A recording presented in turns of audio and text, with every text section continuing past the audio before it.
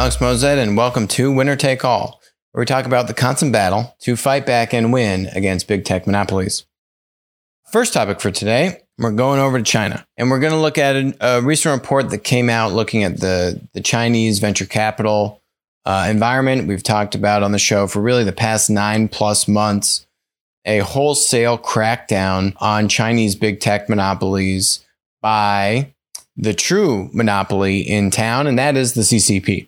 You know, we've talked about that you've seen just a up and to the right trajectory in the US and Europe and South America when it comes to venture capital over the past few quarters. The US has been hitting all-time highs, Q2, Q1 of this year, all-time highs in terms of VC activity, in terms of volume and aggregate dollars being invested into tech startups. Whereas in China, you've actually seen the reverse of that in the first couple quarters, particularly the first quarter of this year. You actually saw a decline in activity 2 quarters in a row, back to back, right? So you've certainly seen some level of impact, but let's take a deeper dive here into some of the takeaways. This report was put together by PitchBook. This is overall VC deal activity, which actually looks, somewhat on par. You had 4,600 deals executed, right? So those are individual financings of tech companies in China in 2019. 2020, you had a little under 4,200. So you had a dip there, but COVID. And then so far, we're halfway through the year. This is looking at Q1 of Q2. They have about 2,400 events, transactions in China. So you're kind of back to what 2019 activity was, maybe a little bit ahead if that pace continues for the rest of 2021. You are seeing a more aggressive clip, a more aggressive rate, again, in Western markets like US and Europe. So not necessarily trending for a decline, but also not booming as much as the Western countries or Western continents here. Let me jump to here, this bit. This is first financing VC deal activity. What is first financing? First financings are literally exactly that. It's your first round of venture capital, of institutional money that you're raising as a startup, right? So the first VC financing. And why this stat's really important, something we've been tracking on the show for years. I look at it regularly. Have more so spoken about it in the context of the US, where really ever since 2015 in the US, you have seen a year-over-year decline in first financings. I've attributed a lot of that to the rise of tech monopolies, to the maturity of development platforms, right? iOS and Android. Internet's been around for 20 years. Mobile development platforms have been around for over 10 years now. You actually see a lot of startup innovation on the heels or on the backs of these mega development platforms, right? iOS and Android, Windows and the Mac. So you haven't had a new dominant, an operating system development platform in a while, right? There's been a lot of hope put on AR and VR. Now a lot of talk about the metaverse. We're going to talk about that in a coming episode here. The car as a development platform, the home as a development platform. But you haven't really seen anything really take off like the internet or the mobile phone yet. So anyway, you've seen a decline in the United States. I've got some data here. This is from The Economist, 2015 first financings, peaking at a little under 4,000 first financings a year in 2014, 2015. And then by 2018, to a little under 2,000 first financings a year in the US. Here's another data point on that. Again, looking at the US first financing activity. This is looking at aggregate dollars going into first financing, so not aggregate deal count and an amount of activity, but aggregate dollars. And this chart actually doesn't look it looks actually somewhat the same and consistent. Total dollars, if anything, actually might be going up a little bit compared to 2015 versus, say, 2020. This data is more recent. So actually, total dollars going into first financings in the United States actually being somewhat the same, really hovering around this 3 to 5 billion per quarter amount. So third quarter of 2020, again, 2020, kind of a asterisk year for everyone, was 2.1 billion in first financing dollars. That actually might be up if you compare that to 2015. Now, again, that's the difference, how much money is going around in the economy these days, et cetera, et cetera. But reason I bring this up is comparing the US first financing market to this recent report looking at China paints a very different picture. Okay. So in 2015, first financing volume count in China was over 3,000. In 2019, you're at half that, 1,600. 2020, you're at 1,200.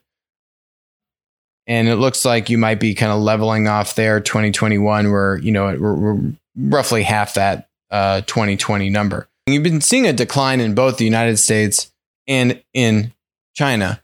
I think you're seeing a much tougher environment in China than in the US, both just in total volumes, right?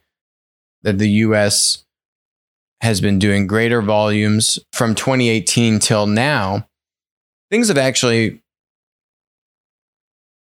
leveled off or not gone down as much, right? Whereas the trend has continued, if not somewhat accelerated in China over the past, say, 2 or 3 years. So 2015 to 2018 in China, you actually had a little bit of a slower decline than the US, whereas the US seemingly has somewhat leveled off or declined less, and China's kind of kept on that trend. That's the interesting takeaway for me in all of this, is that you've had mega fundraise numbers in both of these environments, the US and China, mostly predicated upon these really late stage VC deals. So late stage tech companies, right, about to go public, deferring or punting their IPO, raising big amounts of money from investors.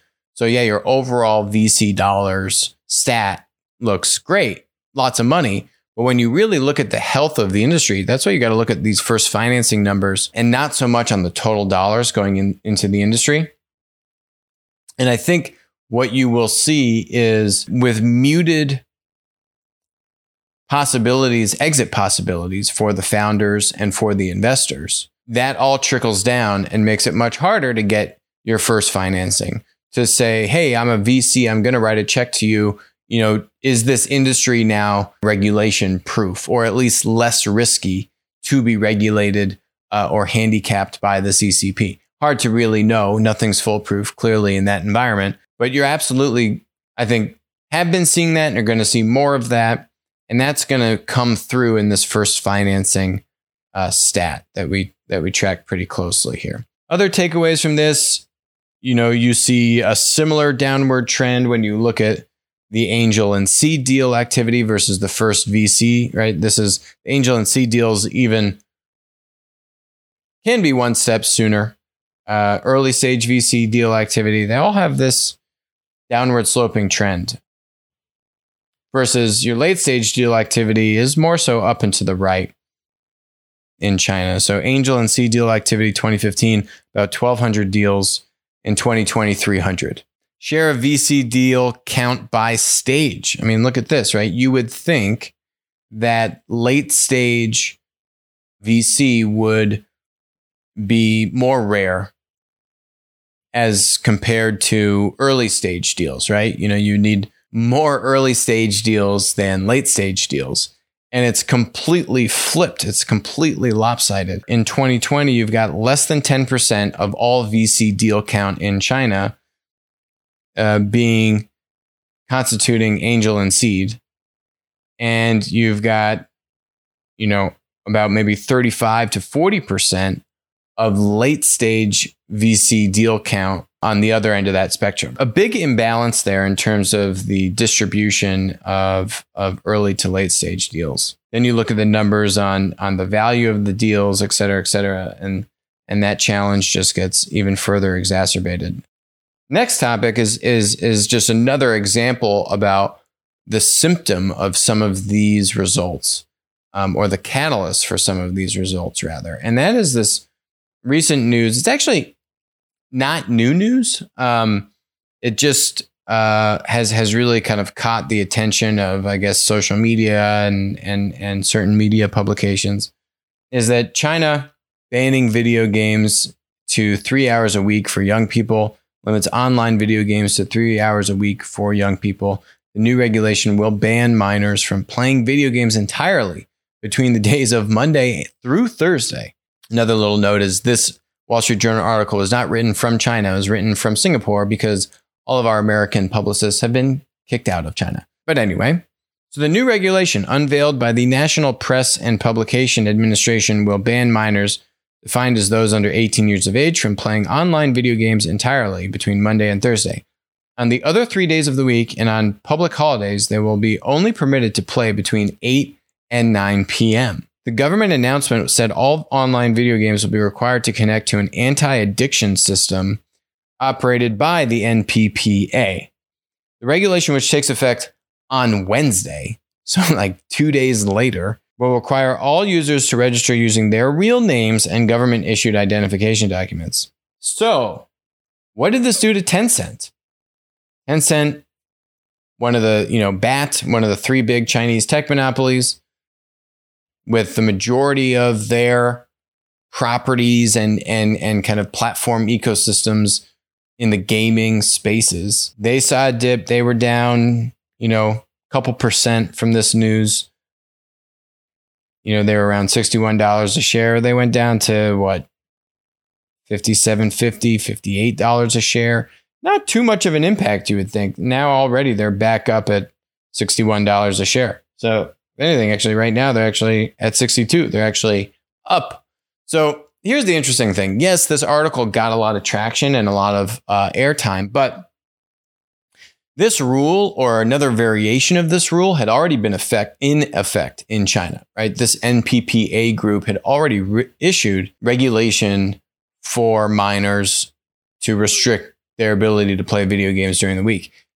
That actually wasn't much of the new part. Actually, the new part of this whole thing was the mandating that you were now going to have to link, if you're Tencent or any of these online video game providers, you're going to have to link your systems into the NPPA's database.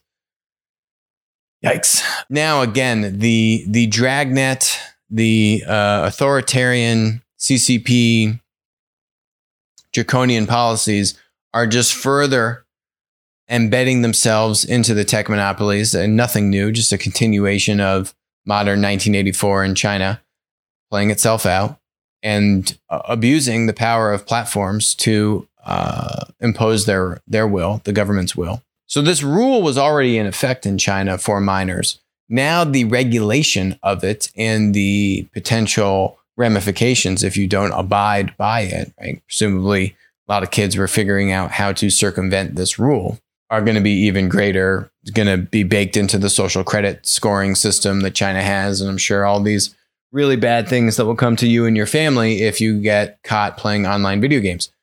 Now, these are only for video games that are connected to the internet. So there are a lot of other video games that I'm sure these minors can still play or figure out a way to play on their parents' phone or whatever it is. So this isn't foolproof to restrict the playing of video games, but it is just another sign, right, of what is to come in China and other communist authoritarian regimes that wish to use these tech platform monopolies as a means to control their citizens' behavior, and probably foreshadowing change that could come to non-minors, right? What is to stop the NPPA from saying, well, if you're older, you really should be working more or going outside more, or whatever it is that they feel like you should be doing differently that may not result in playing online video games. They have the power and now the mechanism and the built-in infrastructure to, at the very least, get the data on what people are playing and how much they're playing, let alone then decide if they want to take action on that or restrict it, etc. So Tencent had already put in a lot of controls around this and other video game companies in China. And so I think that's why you didn't see as much of a hit to the stock price of Tencent that you might expect reading this news if this really was completely new. But it wasn't completely new. Just a continuation in this never-ending saga that we keep seeing out of China and the CCP. And I can tell you this much. It's not going to work, right? I mean, if you're a kid, you want what you can't have. That's kind of like just human. You want what you can't have. So now you're just, it's like, you know, if you were deprived of candy growing up as a kid, and then whenever you went over to your friend's house and you just gorged on candy, it's like these outright black and white bans, they don't really solve the problem. If anything, they can just exacerbate the problem and make it even more coveted or more desired, more addictive, rather. So,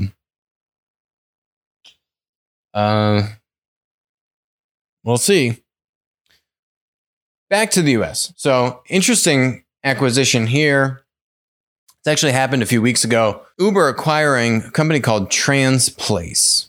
This is not the company that you might be thinking of called Transfix, which is a platform company in the logistics space. You can see here their delivery stats. They have a bunch of different types of trucks that they're doing. This is Transfix. So no, this is not the company that Uber bought. Instead, the company that they bought is a company called Transplace, which is really different than what you might expect. My initial reaction to this is that this is Uber kind of checking down on what they're trying to do with Uber Freight. Uber Freight initially was envisioned as the disruptor to all things trucking and freight, right? We're going to disintermediate what you would call the 3PL, third-party logistics kind of provider. So the shipper is what you call the the manufacturer, the company that needs to ship goods. They're the shipper. They're the consumer. The producer is the truck driver. And in the old way, you had the 3PL in the middle, coordinating between one or multiple drivers and all the different, say, customs protocols and drop-off points and all the different other details that get coordinated when you have multiple shipments that need to be coordinated and orchestrated across the country, et cetera, right? So that complexity only increases as you try to cater to the needs of larger and larger shippers. Uber Freight was then there to kind of cut out the middleman, have a two-sided marketplace, right? Uber for trucking. We've talked about this on the show many times that same business model doesn't work in the trucking industry. Why? Because you have limited supply in the trucking industry. And the funny thing is, I actually interviewed the former CEO of Transplace years ago. This guy named Tom Sanderson. I got to go find the recording somewhere. So I interviewed this guy. And it was this guy who made the point earlier on than a lot of other people.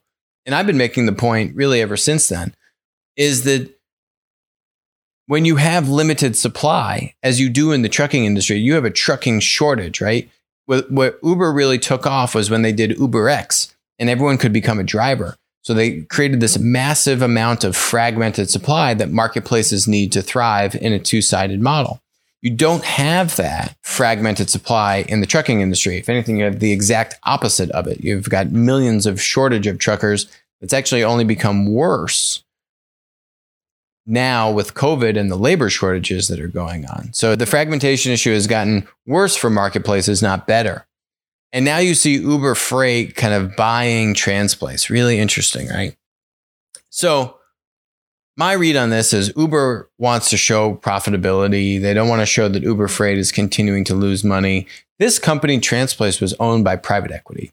It's owned by TPG. TPG bought it for like $1 billion a few years ago, and they just sold it for over $2 billion to Uber. So TPG is happy. What Transplace is actually up a few notches in the supply chain. Uber has some pretty good charts here, kind of breaking down what Transplace does. What is managed transportation? This is effectively Transplace's business model, right? So there's shippers, okay? Then there's Transplace, the managed transportation provider. And then there's everyone else downstream. And you can see here, so if you're a shipper and you say, hey, you know what, just manage all this stuff for me. You just outsource it all to Transplace. You could think of Transplace, another example of Transplace would be like in the B2B distribution industry, integrated supply, where if you're a large company and you just say, hey, you integrated supply company, you manage all my procurement needs, right? So that integrated supplier, they're going to go buy all the MRO products, all the different supplies that you need for your business. They could buy it from Amazon. They could buy it from traditional distributors. They could buy it from manufacturers, right? That's up to the integrated supply manager business to figure out how to source, procure, and handle all of that business, procuring the goods and getting them to the different locations and sites and factories, etc.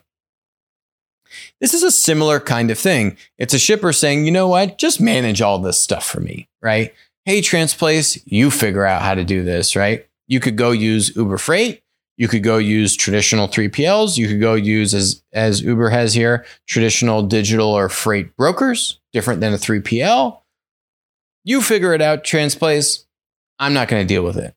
And then Transplace has their software and their services, which provide this end-to-end logistics solution for shippers. You're kind of looking at this and you're saying, what? Uber just bought this? And so I think there's a couple reasons. So you go to Transplace's site, they say they have $11 billion under freight under management, right? So that effectively means they have throughput. They have $11 billion of freight going through their system, which now Uber Freight is going to be able to plug in and tap into that $11 billion. And Transplace and Uber Freight are now one and the same. So they're going to be able to divert more of that business to Uber Freight than the other alternatives that they were using, prior to this deal. So this chart lays it out pretty well. Transplace is bringing the shippers, the demand. Uber Freight is bringing the carriers, the supply. And they're trying to put the two things together. And you say to yourself, oh, that's interesting. Yeah, you still have a two-sided marketplace, but, not really. In this equation, you still have Uber Freight still going to run as a separate business. But now this extra demand is actually coming really from Transplace, right? Uber Freight now controls $11 billion of freight management throughput. Then they can then channel that over to Uber Freight. Interesting, right? So they're getting more demand, but really what they're getting from this is some nice profits that they can use to hide the losses from Uber Freight. So it's projected to have over $100 million in EBITDA, Transplace, by the end of 2021. And they're going to use this to just say, yeah, Uber Freight's losing money, but hey, look, the overall division is not losing money because we bought this nice profitable thing from TPG for a bunch of money. So again, you do the math on this, $100 million in EBITDA, they paid over $2 billion. They're paying over, basically like a 22, 23x EBITDA multiple. It's pretty rich. And they're not disclosing the revenues, but you can kind of work backwards into it. So to me, this is a check down. To me, this is Uber kind of conceding, yeah, we're not really going to disrupt all things that are Uber Freight and the entire freight industry. Instead, we're going to go buy this thing, which will provide there's incremental synergies here, absolutely. But is this the really kind of Travis Kalanick shooting for the moon, disrupting the industry like a Uber ride sharing and Uber Eats? No. This is a check down. And doesn't mean that's a bad decision, but it's a check down nonetheless. The opportunity still exists, however. And this is what I've been saying Uber Freight should be doing for years. Opportunity still exists. You go back to this chart. Where is the fragmented supply in this chart? It's not with the carriers. The carriers are the truckers, right? It's with the 3PLs. The 3PLs, there's tens of thousands of 3PLs in the United States.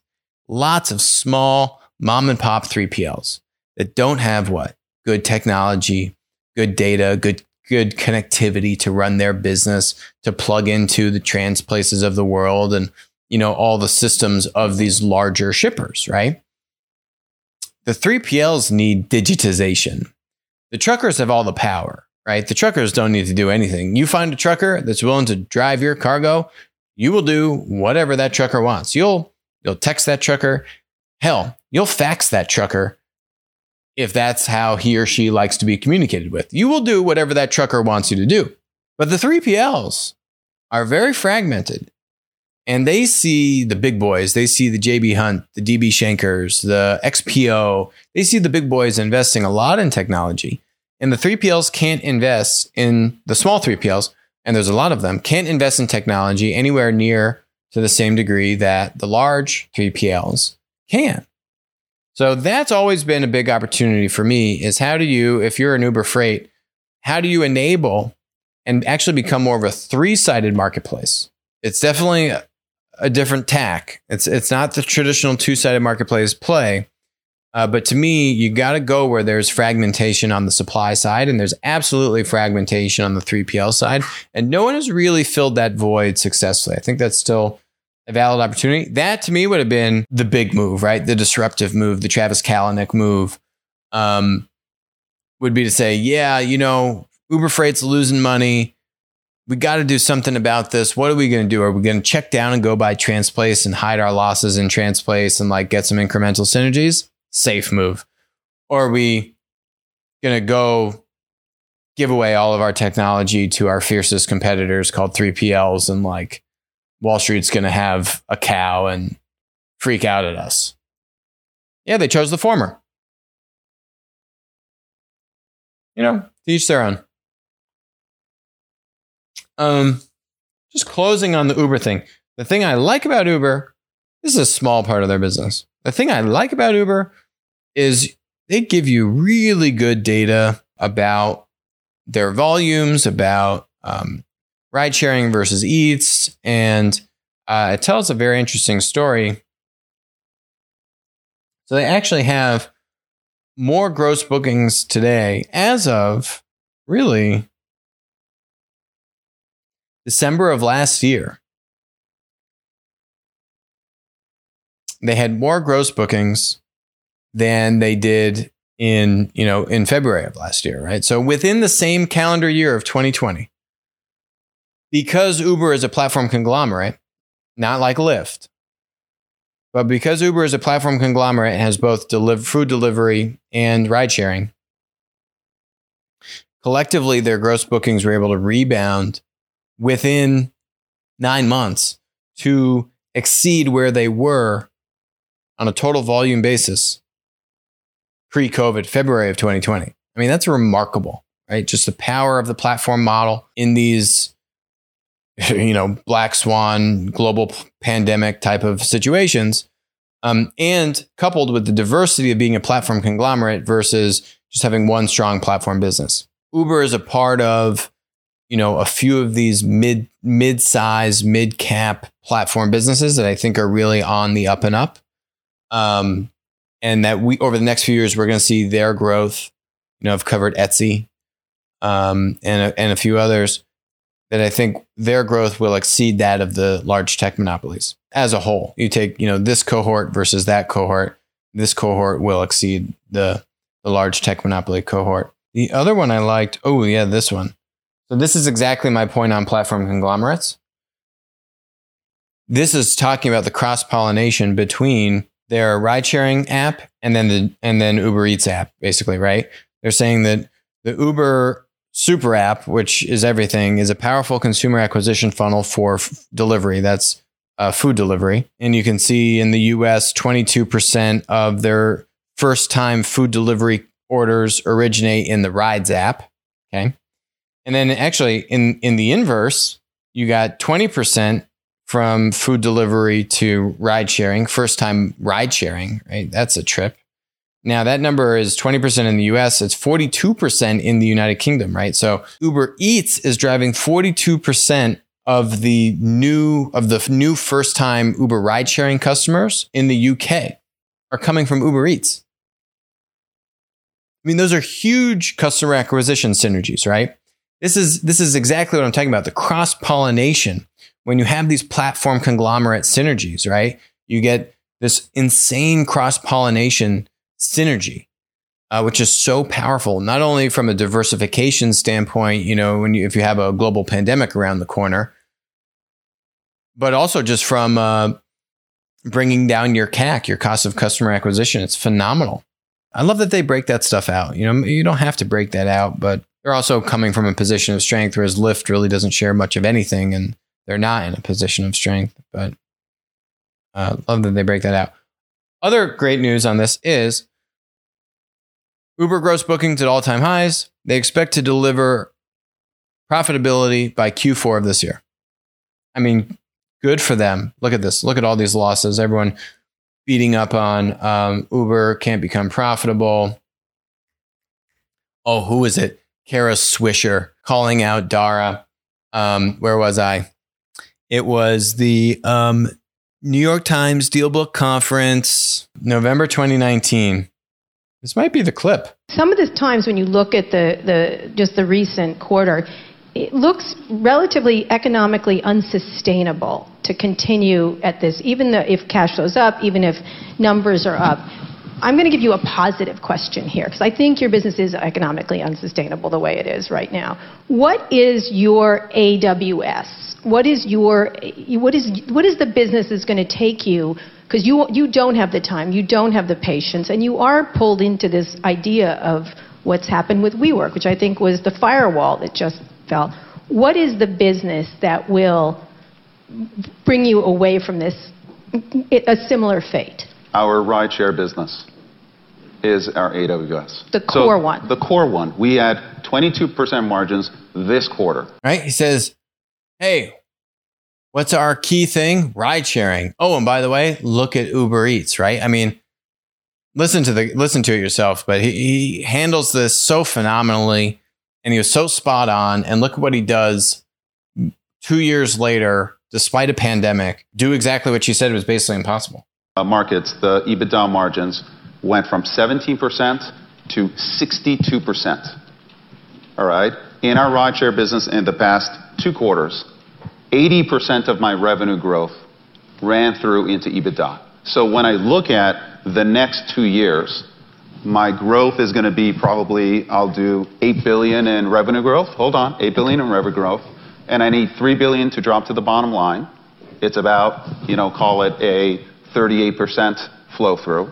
And I just demonstrated an 80% flow through in 2 quarters. So this is without you actually do have to do the math, and the math works. So you can listen to the whole thing if you want. That was New York Times DealBook Conference, November 2019. Hey, first comment on this YouTube video is, I'd really like to see Kara run a business herself instead of spending her time insulting everyone who's attempted to balance customer expectations and a set of employees at the same time. If business leaders listened to everything she said, there wouldn't be a startup economy for her to complain about. Wow.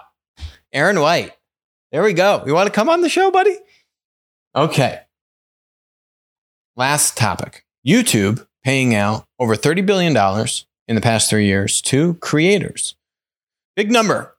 Big number. And we've talked about how Netflix versus YouTube. I'm taking YouTube all day long. We've talked about how Netflix is not a platform. We've talked about how I'm, long-term bearish on Netflix, or certainly if you rewind the clock a year ago, you look at where Netflix's valuation was, or longer, right? Netflix was in FANG, right? No, you don't hear anyone talking about FANG anymore. Why is that? FAMGA's in, right? FANG is out. Why is FANG out? Because Netflix is in FANG. All those other tech monopolies are true platform monopolies. Netflix is not. There's a great article published here, just kind of breaking this down, that YouTube paid over $30 billion over the past 3 years, and then lines that up against the linear video streaming platforms like Netflix and Disney. And so it says that in Q2 of 2021, YouTube generated $7 billion in revenue, advertising revenue. Okay. So $7 billion for YouTube. Netflix, same quarter, did $7.3 billion in revenue. Okay. Disney, $4.3 billion. Disney, $4.3 billion. What? How? It's Q2 of 2021. Disney launched less than 2 years ago. Disney launched in the fall of 2019, Disney Plus. You're telling me in less than 2 years, you have a competitor. Now, actually, plural, multiple competitors. I'm just talking about Disney here, but you got Comcast with Peacock. You got HBO Max. You got Apple, Amazon, the list goes on, a bunch of other digital streaming competitors to Netflix, because it's a linear business, doing over 50% of the revenue that you, Netflix, have had and enjoyed for so long, this huge commanding lead. Disney's doing over $4.4 billion in revenue. I mean, are you kidding? That's not defensible at all. And to top that, YouTube spent less money than Netflix and presumably Disney, but we don't have the number. So YouTube said they spent $30 billion over the last 3 years. Now, this article says if you split it evenly, $10 billion per year. I don't know. Let's say it's actually 8, 10, 12, right? Let's say 12 was the actual most recent number, because that number should be growing. It shouldn't be the flat, because YouTube is paying revenue as a percent of revenue, right? It does as a ad revenue share business model. It shares the revenue out to creators. That's where this 30 billion is coming from. Hey, YouTube saying, hey, we generated whatever it is, for example, $7 billion in revenue, and we're going to pay out X percent of that to creators. They've disclosed some of the stats on this, but normally it could be like 40 to 50, or maybe a little bit more, 50, 55, maybe 60%. If you're a really big time creator, they'll give you special ad revenue splits and that kind of stuff. But Netflix spent $8 billion in the first half of 2021. So that's a $16 billion annualized content spend number. So even if we're being conservative and saying that YouTube's at $12 billion, that means that Netflix is still spending at least a third or more in content spend, right? To get like 4% more revenue. Which business model would you like? Oh, and by the way, Netflix is not going to be able to spend less on content, because now they got Disney and a myriad of other competitors nipping at their heels. Not even at their heels. They're kind of like right behind them. Disney is saying they expect to spend $14 to $16 billion annually by 2024. So, right, this spend is only getting bigger for Disney. Netflix is not going to be able to decrease. The reason why Netflix is not a platform is because they don't have supply side network effects. Is because it isn't just about capturing the demand. You got to have differentiated supply. That's the challenge for Uber on Uber Freight. There's no fragmented supply. Just like there's no fragmented supply for what Netflix is doing. It's all premium, high-end video content. Netflix is licensing it or creating it themselves. Okay. It's not the same thing, whereas YouTube has, for example, over 2 billion users, whereas Netflix has 209 million paying users, right? And Disney has 174 paying users across all their different streaming properties. So it's a very different business model. High-end content on balance sheet, linear. You're just a digital movie studio with digital distribution. Whereas the platform model has a winner-take-all dynamic. There's only one or two dominant players. Really, it's just YouTube. And there are a couple other up-and-coming content platforms that are gaining traction, but they have a network of supply, right? YouTube has millions and millions of creators. There's no way that you can just replicate YouTube and convince all these creators to just bring all their content over to the competing platform. It just doesn't work that way, because you have a fragmented supplier base and obviously fragmented demand, but you need both. Have that true lock-in, that true winner-take-all kind of network effect, double-sided network effect. So much more bullish on YouTube's model. Just a finishing point here. Rumble is now a $500 million valuation company. Just received money from Peter Thiel. PayPal co-founder, basically earliest investor in Facebook. Guy's a bajillionaire. He just invested in Rumble, which is one of the up and coming, I call them my 5 oxymorons. These are the, there's a handful of these top 1,000 websites in the United States, content platforms, social media platforms, that have been relegated to be kind of fringe, alternative, free speech-esque content social media platforms, which everyone has poo-pooed and said, well, they don't have any traction. Well, that's not true. Rumble's average monthly users have skyrocketed from 1.6 million in the third quarter of 2020, 1.6 million third quarter 2020, to 31.9 million as of the end of March in 2021. Right, so 2 quarters later, from 1.6 million to basically 32 million average monthly users. Okay, that's why Peter Thiel put money in. That's why they're doing half. They're worth $500 million. You don't know how much money they put in, but this company is, showing that there is a weakness for these tech platform monopolies, and their overzealous content censorship has created a diaspora of users away from big tech content and social media platforms, and push them to these quote unquote fringe alternative sites. Fringe now doing 16x the volume in 2 quarters and worth over $500 million.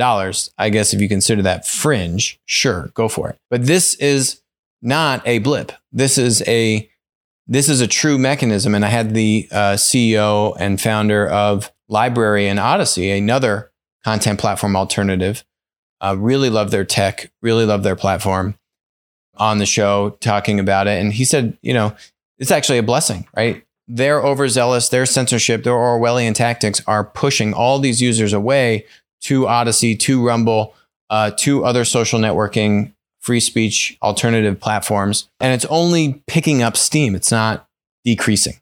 So that's a bright spot in our battle to fight back and win against big tech monopolies. That's it for us on Winner Take All. Thank you very much for joining us. I will talk to you soon.